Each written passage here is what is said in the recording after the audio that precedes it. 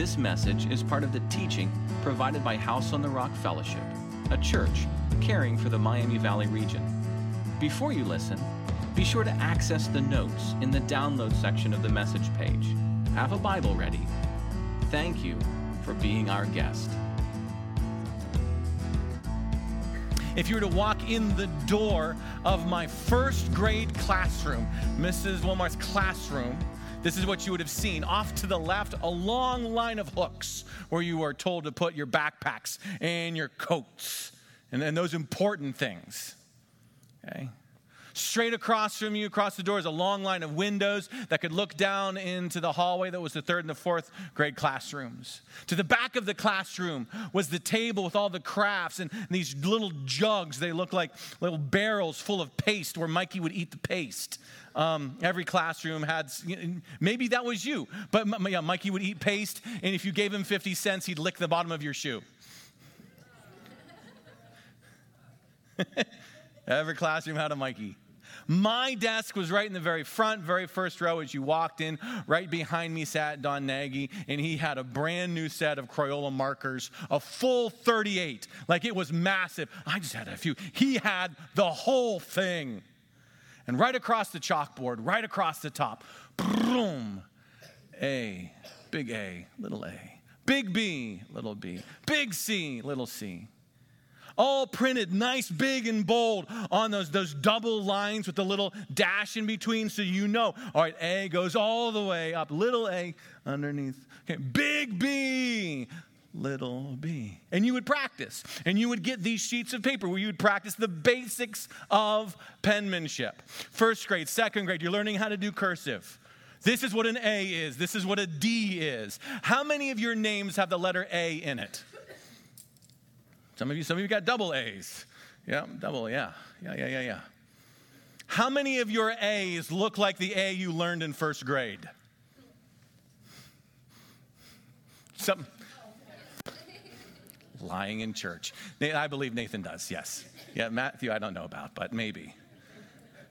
What happens over time is we start to make it our own, don't we? This is what we were taught, but I'm going to make it my own. This is how I do A's. This is how I do the letter P. Maybe there's a flourish. Maybe it's all over the place. We kind of step away from the basics. I was curious at the penmanship of the church, and so last week I had Vanessa run around with a little project and get some of your signatures. I was curious how many of you make letters like the basics, and how many of you kind of have made it your own. And I grouped some of them together. I didn't use all of them. It would have been very enjoyable to show. But here's an example of someone. Here's a couple. Isn't that beautiful? You can read it very easily, what the letters are, and the actual names, just in case you're curious. Here's Cynthia, there's Marianne.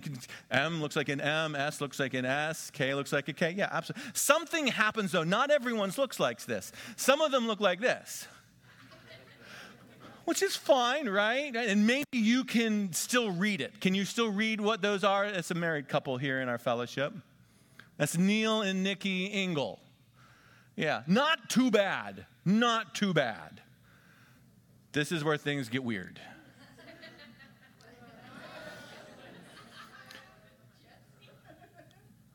Who said Jesse? Yeah. So go ahead, bring it up. This is the signatures of Jessica Davis and Jesse Shell.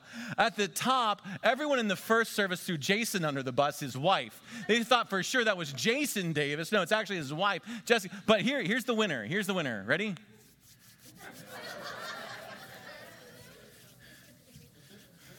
If you know who this is, don't say anything. This is a real person. This is their real signature. This is the person who basically runs my calendar, keeps track of where I'm supposed to be and when I'm supposed to be. This is the person responsible for me getting to places on time. This is the person who signs checks. This is none other than Vanessa, Dieter.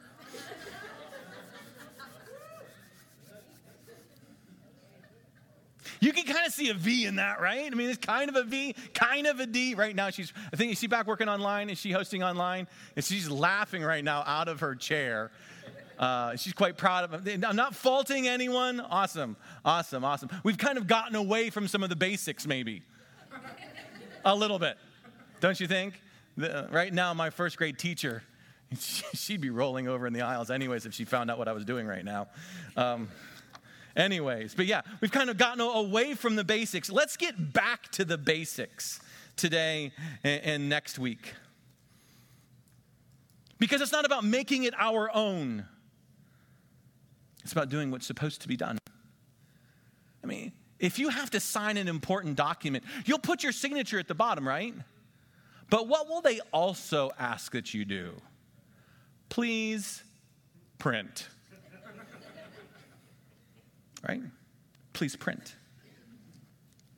The word base, a good Greek term, it's talking about that main plinth that the pillar rests on that supports everything else.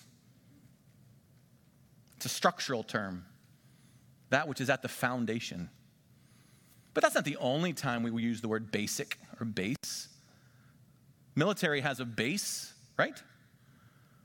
Military base, out of which comes their supply, where they find safety and security. They have a base. How many of you are familiar with a sport that has bases? Right? Some of you play that sport, those sports. And to win the game, what do you have to do? You have to be able to get to the bases.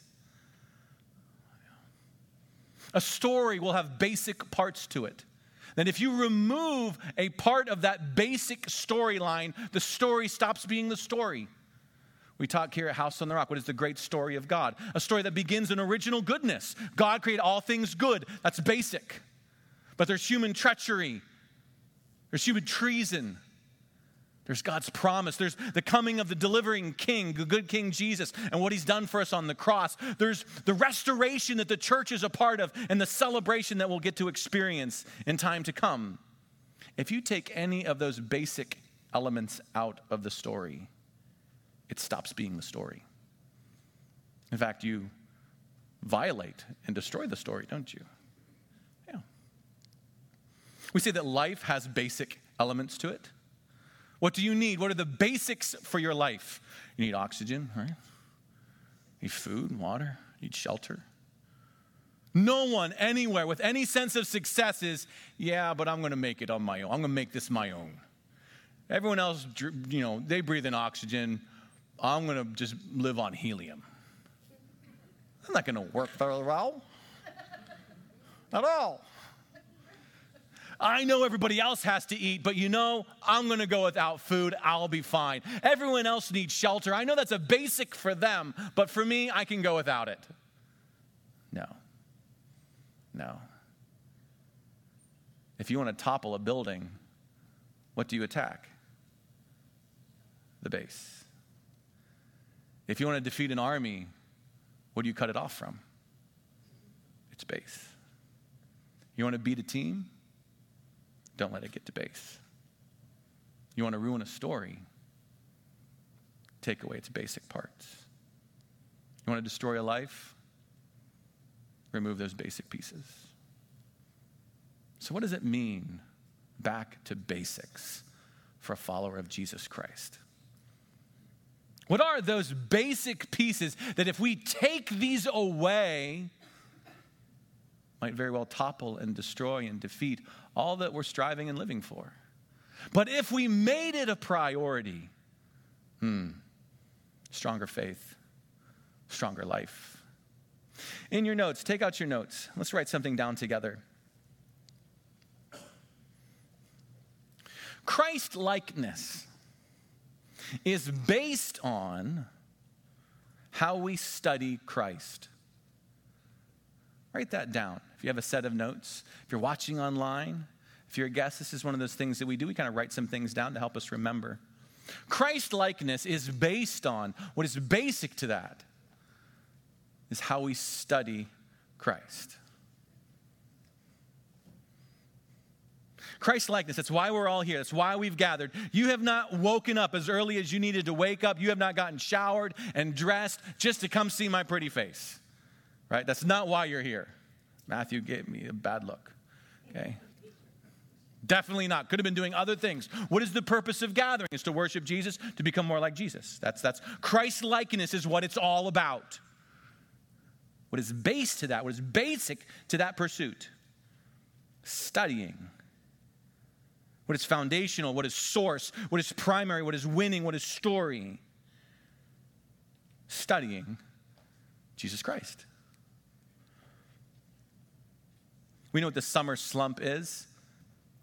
Students have gone back to school. Teachers are working to arrest the summer slump. Hey, let's remember how to read. Let's remember how to write. Let's remember how to use a microscope. Let's remember how to log on to Power School. Let's remember these base. Summer has happened, and we know you weren't doing, so we kind of have to get back to. But followers of Jesus Christ, we can have summer slump too, can't we? We can do it our own way. Oh, but there's vacations and there's traveling and it's warm out and to sleep in and I did it my way for a few months. Okay. Why don't we come back to basics? Let's talk about the basics of studying Jesus in our life. If you have the opportunity to live my life, you get to watch lots of soccer games. That's kind of how we roll at my house. We got 3 boys that play soccer, 2 of them in high school, 1 on a select team. And yesterday, guess where I was? I was at a soccer game. And they were playing a very, very good soccer team that comes up from Cincinnati, known for winning quality program. And if you were to watch them, you would know it's a quality soccer team. Because you know what they're very, very good at? The basics. They're really good at passing. They're really good at kicking.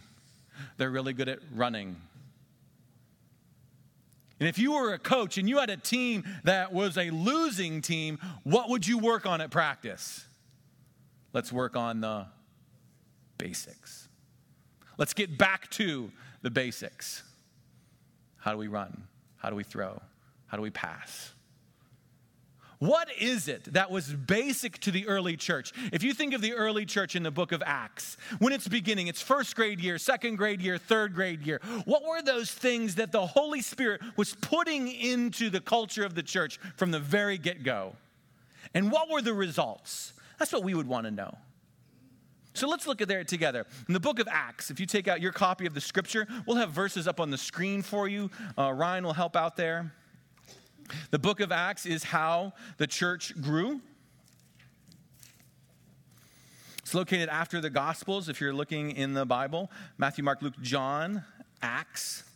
And it is year 1, elementary school. This is the beginning. What was basic to it? I'm going to read Acts chapter 2, verses 42 through 47. Why don't you follow along on the screen or follow along in your copy? And I'll read to you. Acts chapter 2, 42 through 47. Ready? And they devoted themselves to the apostles' teaching and the fellowship, breaking of bread and prayers, and awe came upon every soul. And many wonders and signs were done through the apostles. And all who believed were together and had all things in common. And they were selling their possessions and belongings, distributing proceeds to all as they had need. And day by day, attending the temple together. Breaking bread in their homes, they received their food with glad and generous hearts, praising God and having favor with all the people. And the Lord added to their number day by day those who were being saved. Well, if it's a good team, it's a winning team. If it's a winning team, you see wins. If it's a good army, it's a winning army. You see victories. What's on the back end of this type of church? What do we see them as a result? Well, they're experiencing generosity one to another. We see them celebrating and praising God. We see them experiencing favor with the community that they're in. We see God daily blessing them and adding to their number. Okay, that's the output. What's the input? What were they doing? What was basic to their life and to their health? Where does the passage start in verse 42? And they devoted themselves to the apostles' teaching and fellowship. Next week, we're going to talk about fellowship. Basic to who they were and what they were was studying the apostles' teaching. And what do you think the apostles taught? Well, in Matthew 28, at Jesus' ascension, his last words to them while he was on earth, he says, go into all the world. As you're going throughout the world, baptize them in the name of the Father, the Son, and the Holy Spirit, and teach them all I've taught you. Teach them my commands. Teach them my words. So here we are, year one of the church, day one, week one of the church, basics. And what are we learning? We're learning about Jesus. We're studying Jesus. Maybe one of the apostles gets up and he has a group of followers around him. He's unpacking this story. He's unpacking that story. Maybe one of them's walking through the Sermon on the Mount. One of them's walking through some of the other teachings that Jesus was known for. Maybe one's talking about prayer. Maybe another one's talking about how Jesus is connected back to the Old Testament. But they're teaching them about Jesus. Dedicated, devoted to it. What's it mean to be devoted to something? That means above and beyond anything else, that's priority number one. We could be doing that. Instead, we're going to do this. We're fully committed. So much so, they did it daily. Daily.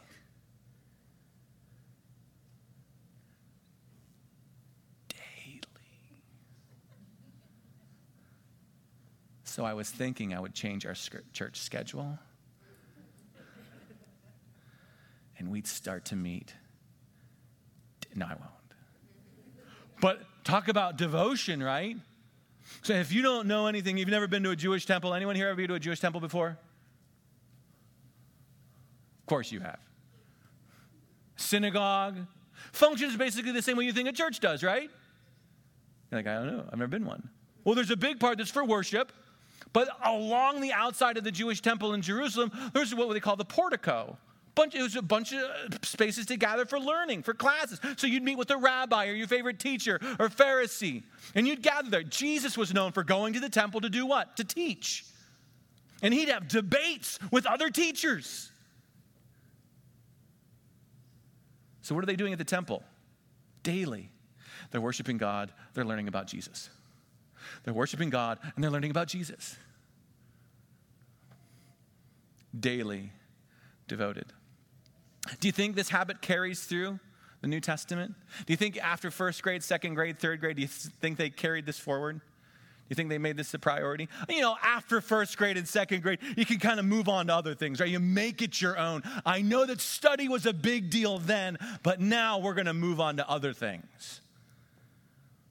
Much later in the New Testament, much later in the story, Peter's writing to Christians scattered all over the place. He's one of the apostles. In 2 Peter chapter 1, verses 5, he says this. He encourages them. For this very reason, he says, make every effort to supplement your faith with virtue and virtue with knowledge.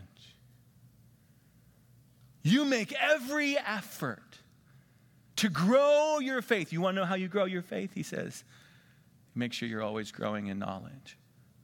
Make sure you're always learning. Much later in the book of Acts chapter 17, verse 11, there's a conversation and a look at a group of Bereans, Jews, that were gathering in the synagogue, and the Apostle Paul was teaching them, and this is how they're described.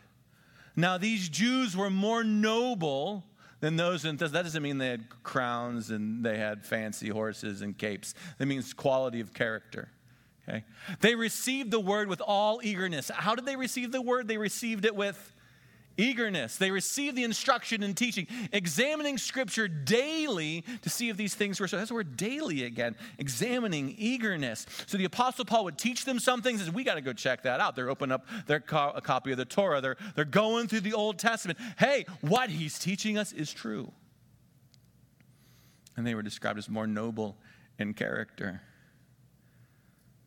The Apostle Paul gets to the end of his life, his last communication to one of his dear, dear, dear apprentices, a son in the faith he called Timothy. We're going to look at chapter 3. This is 2 Timothy. But let me read you into it, just context-wise. Most important things. Last letter, last communication. What are the things that he charged Timothy to do? He has this to say. This is 2 Timothy chapter 3. I'm going to start reading in verse 10. And then we'll get to 14, where I want you to focus. You, Timothy, you followed my teaching, my conduct, my aim in life, my faith, my patience, my love, my steadfastness, my persecutions and suffering that happened to me at Antioch, Iconium, Lystra. Persecutions I endured, yet from all the Lord rescued me. Indeed, all who desire to live a godly life in Christ Jesus will be persecuted. That's a verse to memorize.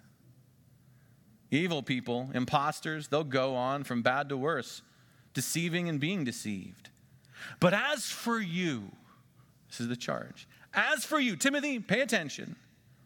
Continue in what you have learned and are firmly believed, knowing from whom you learned it and how from childhood you've been acquainted with the sacred writings, which are able to make you wise for salvation through faith in Christ Jesus.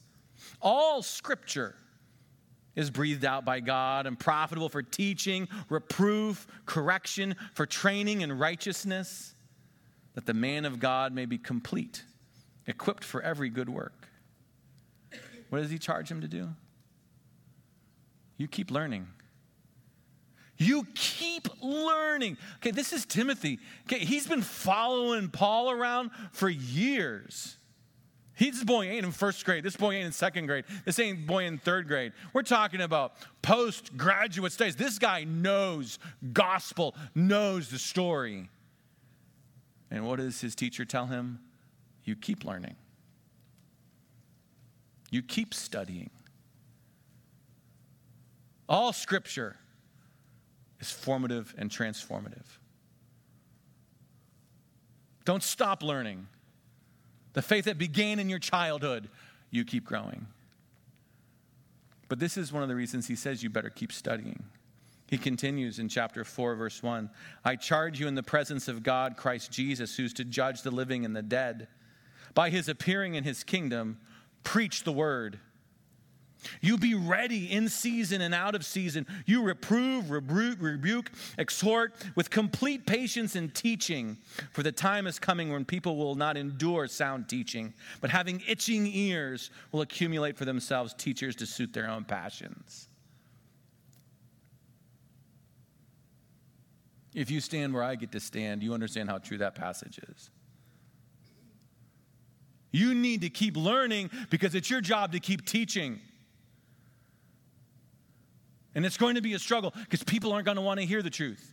In fact, they're going to gather around their favorite teachers that tickle their ears and tell them what they want to hear, how you can have your best life now. But you keep bringing before them the honest, the open, and the real truth of Jesus Christ.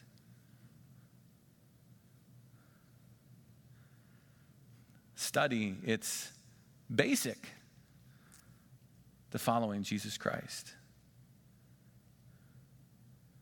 What is it about study?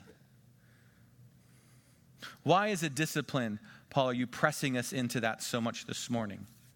Well, we have to talk a little bit about the mind, what the mind is from a biblical perspective. Mind is that reasoning, thinking, governing capacity that you have. In Scripture, the heart does what the heart's going to do based on what the mind has inside of it. The heart that is you, not this beating muscle. The heart of you drives out of and acts based on what your mind has inside of it. Your body defers to and is governed by your mind. The mind is an embodied thing. Based on your ideas, your mind will respond a certain way. Relationships are connected to your mind, aren't they? How many of you have tanked and done terrible things in relationships because of your mind? What someone thought or didn't think, what someone believed or didn't believe, based on ideas in the mind. Healthy mind, healthy life. Healthy mind, healthy life. It's basic.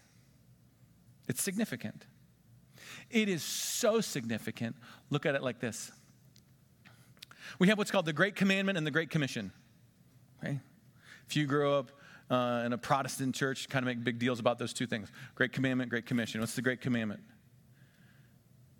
Hear, O Israel, the Lord your God, the Lord is one. Love the Lord your God with all of your heart, your soul, your mind, your strength.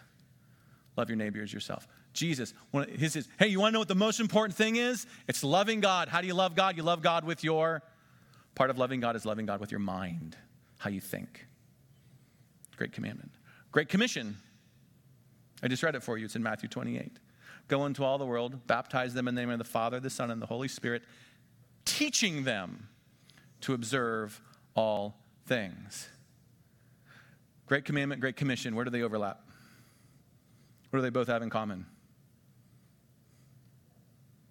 I love God with my mind. How do I love God with my mind? Teaching, learning.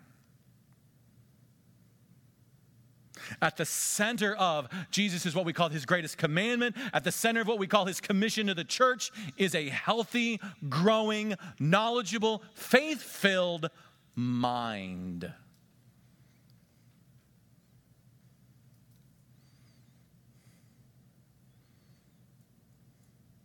But how many of us have gotten into a world of trouble because of our mind?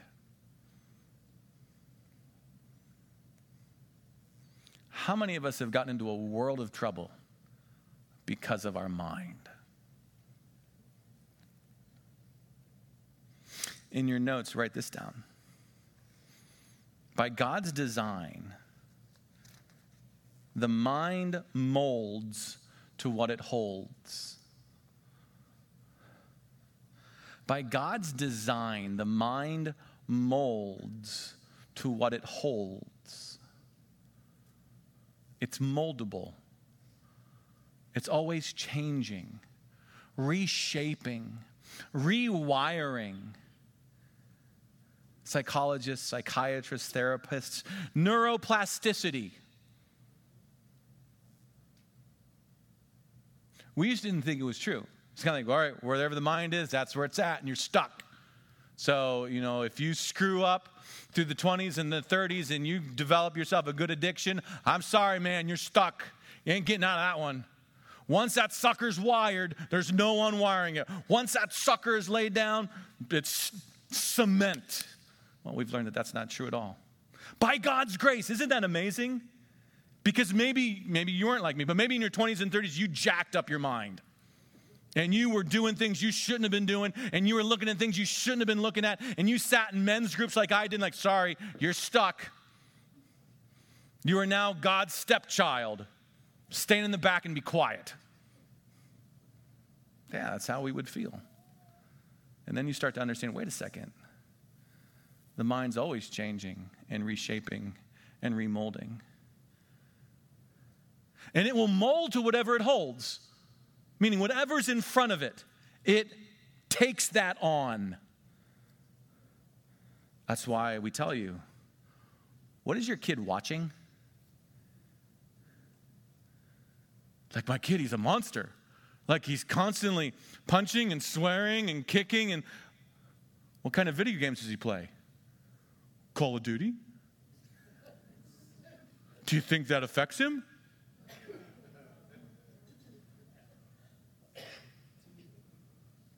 Grand Theft Auto? Is that bad? Does he act like the video game? Yeah.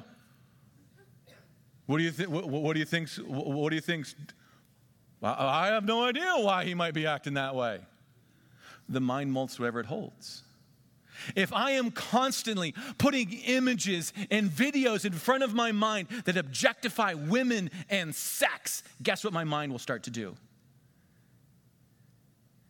It will lay pathways and trunk lines and factories of sexual adultery and perversion. Why? The mind molds to what it holds. If I put that in front of my mind, by God's design, it's just going to take that and it'll run with it. But centuries ago, the Apostle Paul had figured out something it took neuroscientists centuries later to figure out. He has this to say in Romans chapter 12, verses 1 and 2. Romans chapter 12, 1 and 2. Go ahead, Ryan. I appeal to you, therefore, brothers, by the mercies of God, present your bodies as a living sacrifice, holy and acceptable to God, which is your spiritual worship.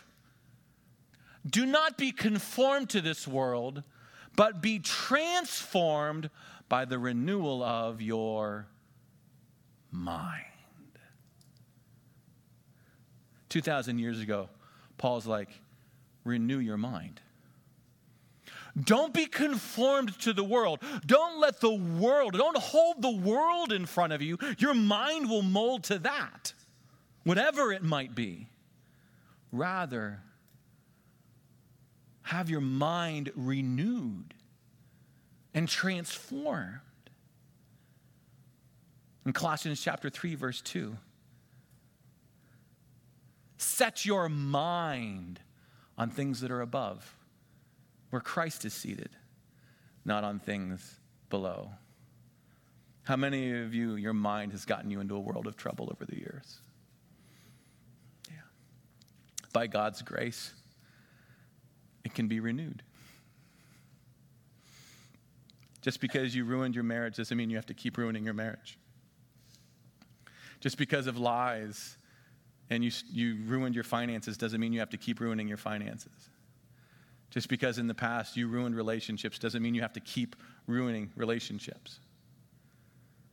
Just because you held on to lies doesn't mean you have to keep holding on to lies. You have power over what you know, but what you know has power over you. You have power over what you know, but what you know has power over you. If that sounds really preachy, I didn't come up with it. I stole it from some guy online.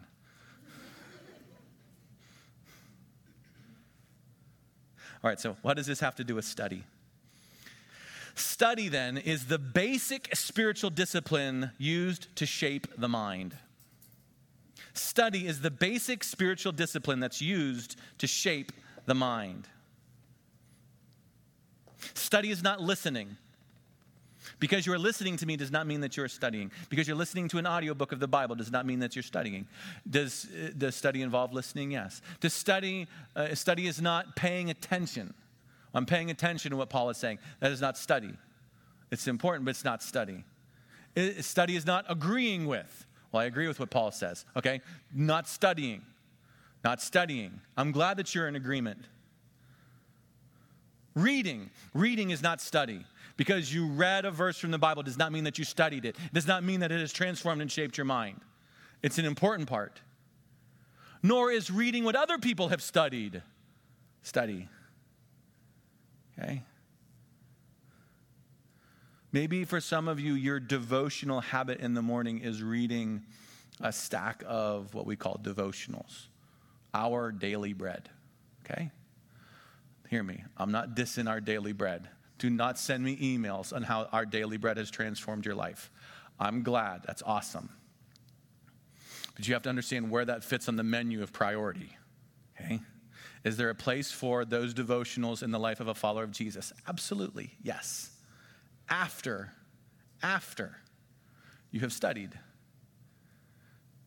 To sustain your Christian life on Our Daily Bread is like my 6-year-old coming back from the buffet with a plate full of Jell-O saying that's dinner. What do you got there? It's my dinner. Jello. Well, how about some meat? How about some vegetables? I like Jell-O. I'm glad you like Jell-O. When do we eat Jell-O? After we've eaten some other things. After we've got some meat and some potatoes. After we've gotten some vegetables. All right, so here's the habit in your notes. This is the basic components of study. First one, focus. Focus. Study takes concentration. I have teenagers. I am mindful of their mental space when they're doing their homework. Can you concentrate right now? Do I need to hold on to your phone? No, I'm fine. Are you sure? You're positive. You got a little diggly thing hanging out of your ear right now. Can you study with that thing in there? No, I'm good. Are you sure? Because you need to be concentrating. Are we concentrating? Study involves focus. I have 3 great kids. They're great students. I need to bring my mind to bear on whatever it is I'm looking at in Scripture. I need to focus. Focused time, focused space, focused place. This is a work. It's a discipline. It takes effort. Secondly, repetition. It takes repetition to study. A repeatable thing that you do again and again and again and again. Remember, they gathered at the temple daily, day by day, devoted to the apostles' teaching. How many of you bake bread? Own it. Own it. You have a skill. Most of us don't. After the apocalypse comes, you'll still be alive. Okay? How many of you can bake bread? Do it. Own it. Okay. Okay. How important is kneading in the baking process? Very important. Very important. You can't just throw everything in a pot and say, let's throw that sucker in the oven. Get ourselves some fresh bread. No, if you do that, you're going to pull something out of the oven and it's just going to be a hot mess. Say if we take wheat flour, the whole process of baking, you've got a couple proteins that have to come together. Kneading is what brings them into alignment to form nice long-chain amino acids that create a matrix by which that traps the gas so that the bread will rise. I read that from the Food Network. I don't know how to bake bread, but I know that kneading is important. And so if you're going to knead the bread, rolling it and rolling it and folding it and rolling it and folding it, it takes you about 10 minutes. A good 10 minutes of working that dough so that all those proteins and all those amino chains get worked in and out to do what it needs to do so that the bread can become what the bread needs to be. Repeated again and again and again. Part of study is letting that word knead your mind. That might be repeating it through memorization. Repeating it through reading again and again. If you turn your notes over, I have a suggested reading there for you for the week. And I say, read it multiple times. Read Romans 12, 1-2, multiple times. Read 2 Timothy 3, multiple times. Why? To get it in there again and again and again and again. A repeated process that takes time. Reviewing again and again and again. They met daily, daily, daily. Focus, repetition. Third part of study is understanding. Understanding. Do you understand what you're reading? Do you understand what you're focused on? That involves making observations. Oh, look at that. King David did this.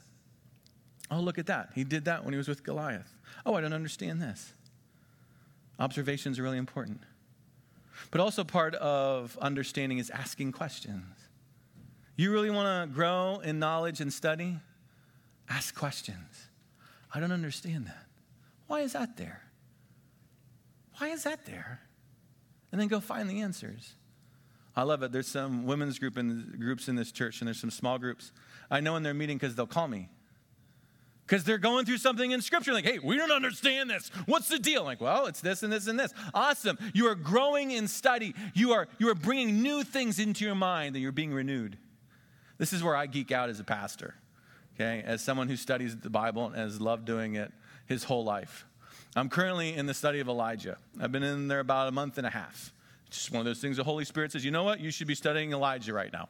Okay. You want me to study Elijah? So I'm unpacking it. I know the story of Elijah. I've read it lots and lots of times. Elijah goes on the mountain. He's calling down fire. Who doesn't like Elijah? I mean, that's the stuff. That's where it's all at, okay?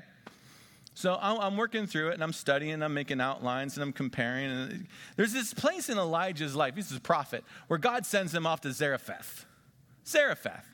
Why? Because he turned off the rain. Israel right now is underneath the leadership of a very evil pagan king and pagan queen.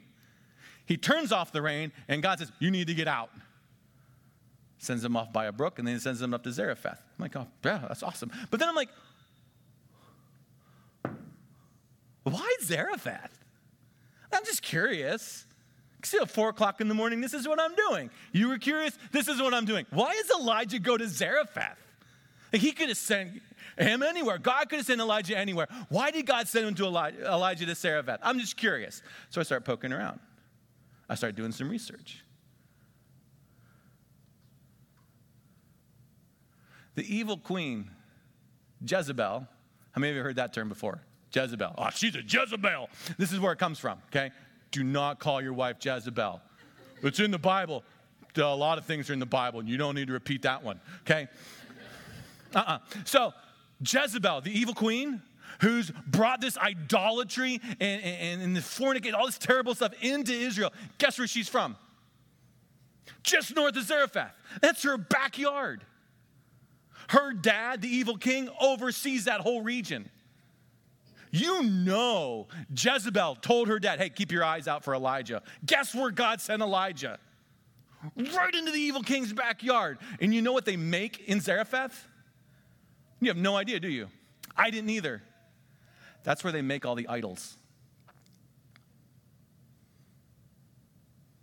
That's where the evil king and the evil queen, it's the foundry and the forge for all of the gold idols that was seeping into Israel. Zarephath literally means smelting, to shape, to mold. And this is where I start going nuts. I'm freaking out. I'm like, are you kidding me? This is nuts. I'm yelling at the house. My kids are asleep. My wife's like, this is in the Bible. This is crazy. Are you telling me that God, in the middle of the drought, would take his prophet and send him right into the middle of the storm? Where he has to survive for 3 years while he's being hunted and persecuted while they're trying to kill him, and that's where God sent him?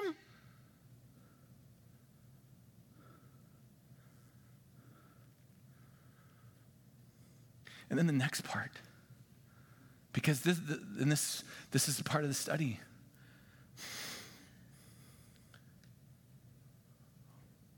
While the evil is smelting and forming and making their idols, do you know what God was doing in Zarephath? God was making his prophet.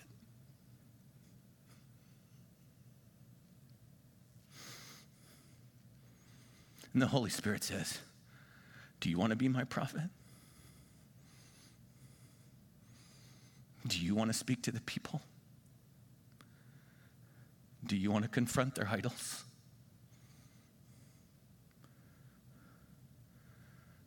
I need to take you into the fire.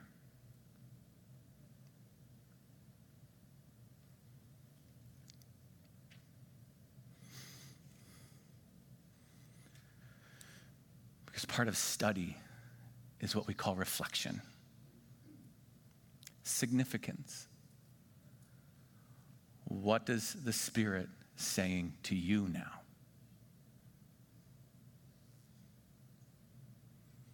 After I've focused on it and I've repeatedly got it into my mind, and after I understand what it's saying, then I ask, what is he saying to me?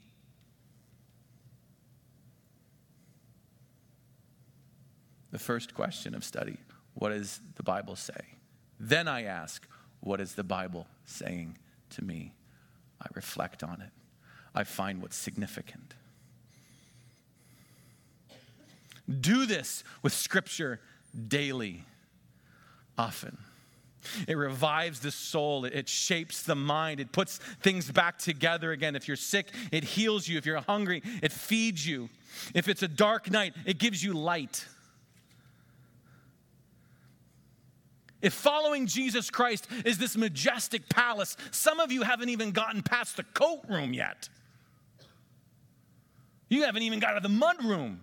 You're standing in the doors and this is awesome. This is incredible. This amazing archway. And this Jesus, this house is incredible. Following Jesus like a palace, you haven't gotten past the threshold. By God's grace, some prophet or butler comes along and says, hey, have you checked this out? There's a lot in this house. Really? Is this true? Oh, yeah. Oh, yeah. Well, I'm kind of hungry. Oh, this palace has a kitchen like you've never seen. Oh, there's things to feast on that will feed your soul. I'm kind of sick and broken. Oh, this palace has an infirmary. You'll find healing. You'll find comfort. What's with all these portraits here in this gallery? Oh, you check out this gallery. This gallery is kind of magic, though. You got to be careful. You start looking in these portraits and you start looking at some of these sculptures, and something's going to happen. You're actually going to start seeing yourself in those portraits. Because if there's one thing this palace has, it's a whole lot of mirrors. And it will show you yourself at every turn.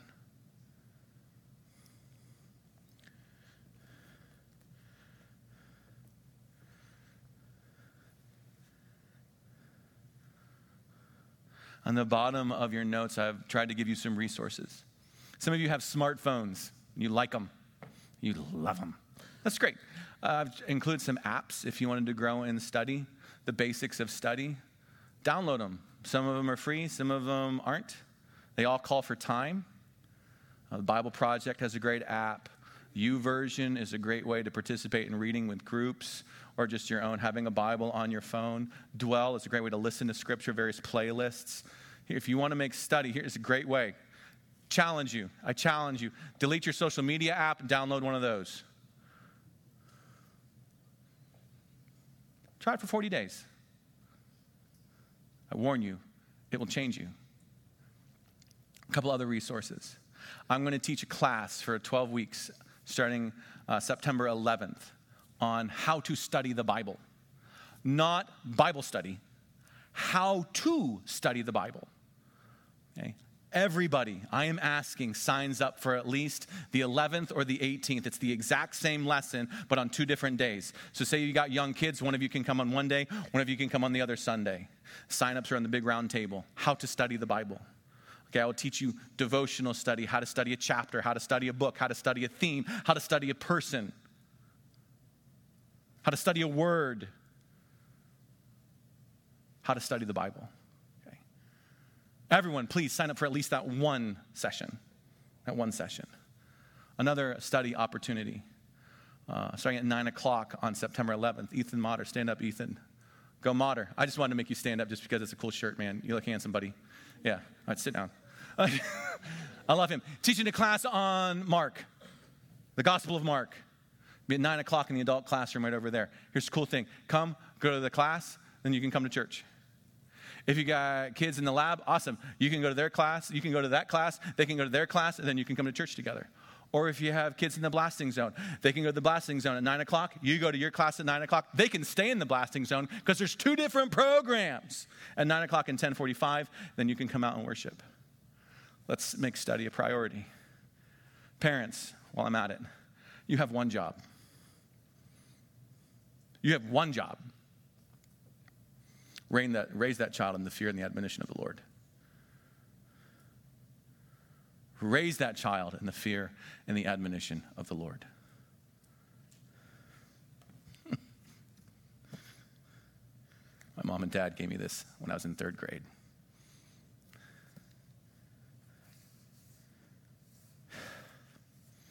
Thank you, Jesus. To my firstborn son, Paul, on the occasion of his completing the 3rd grade, may this word dwell in your heart forever. May 30th, 1987.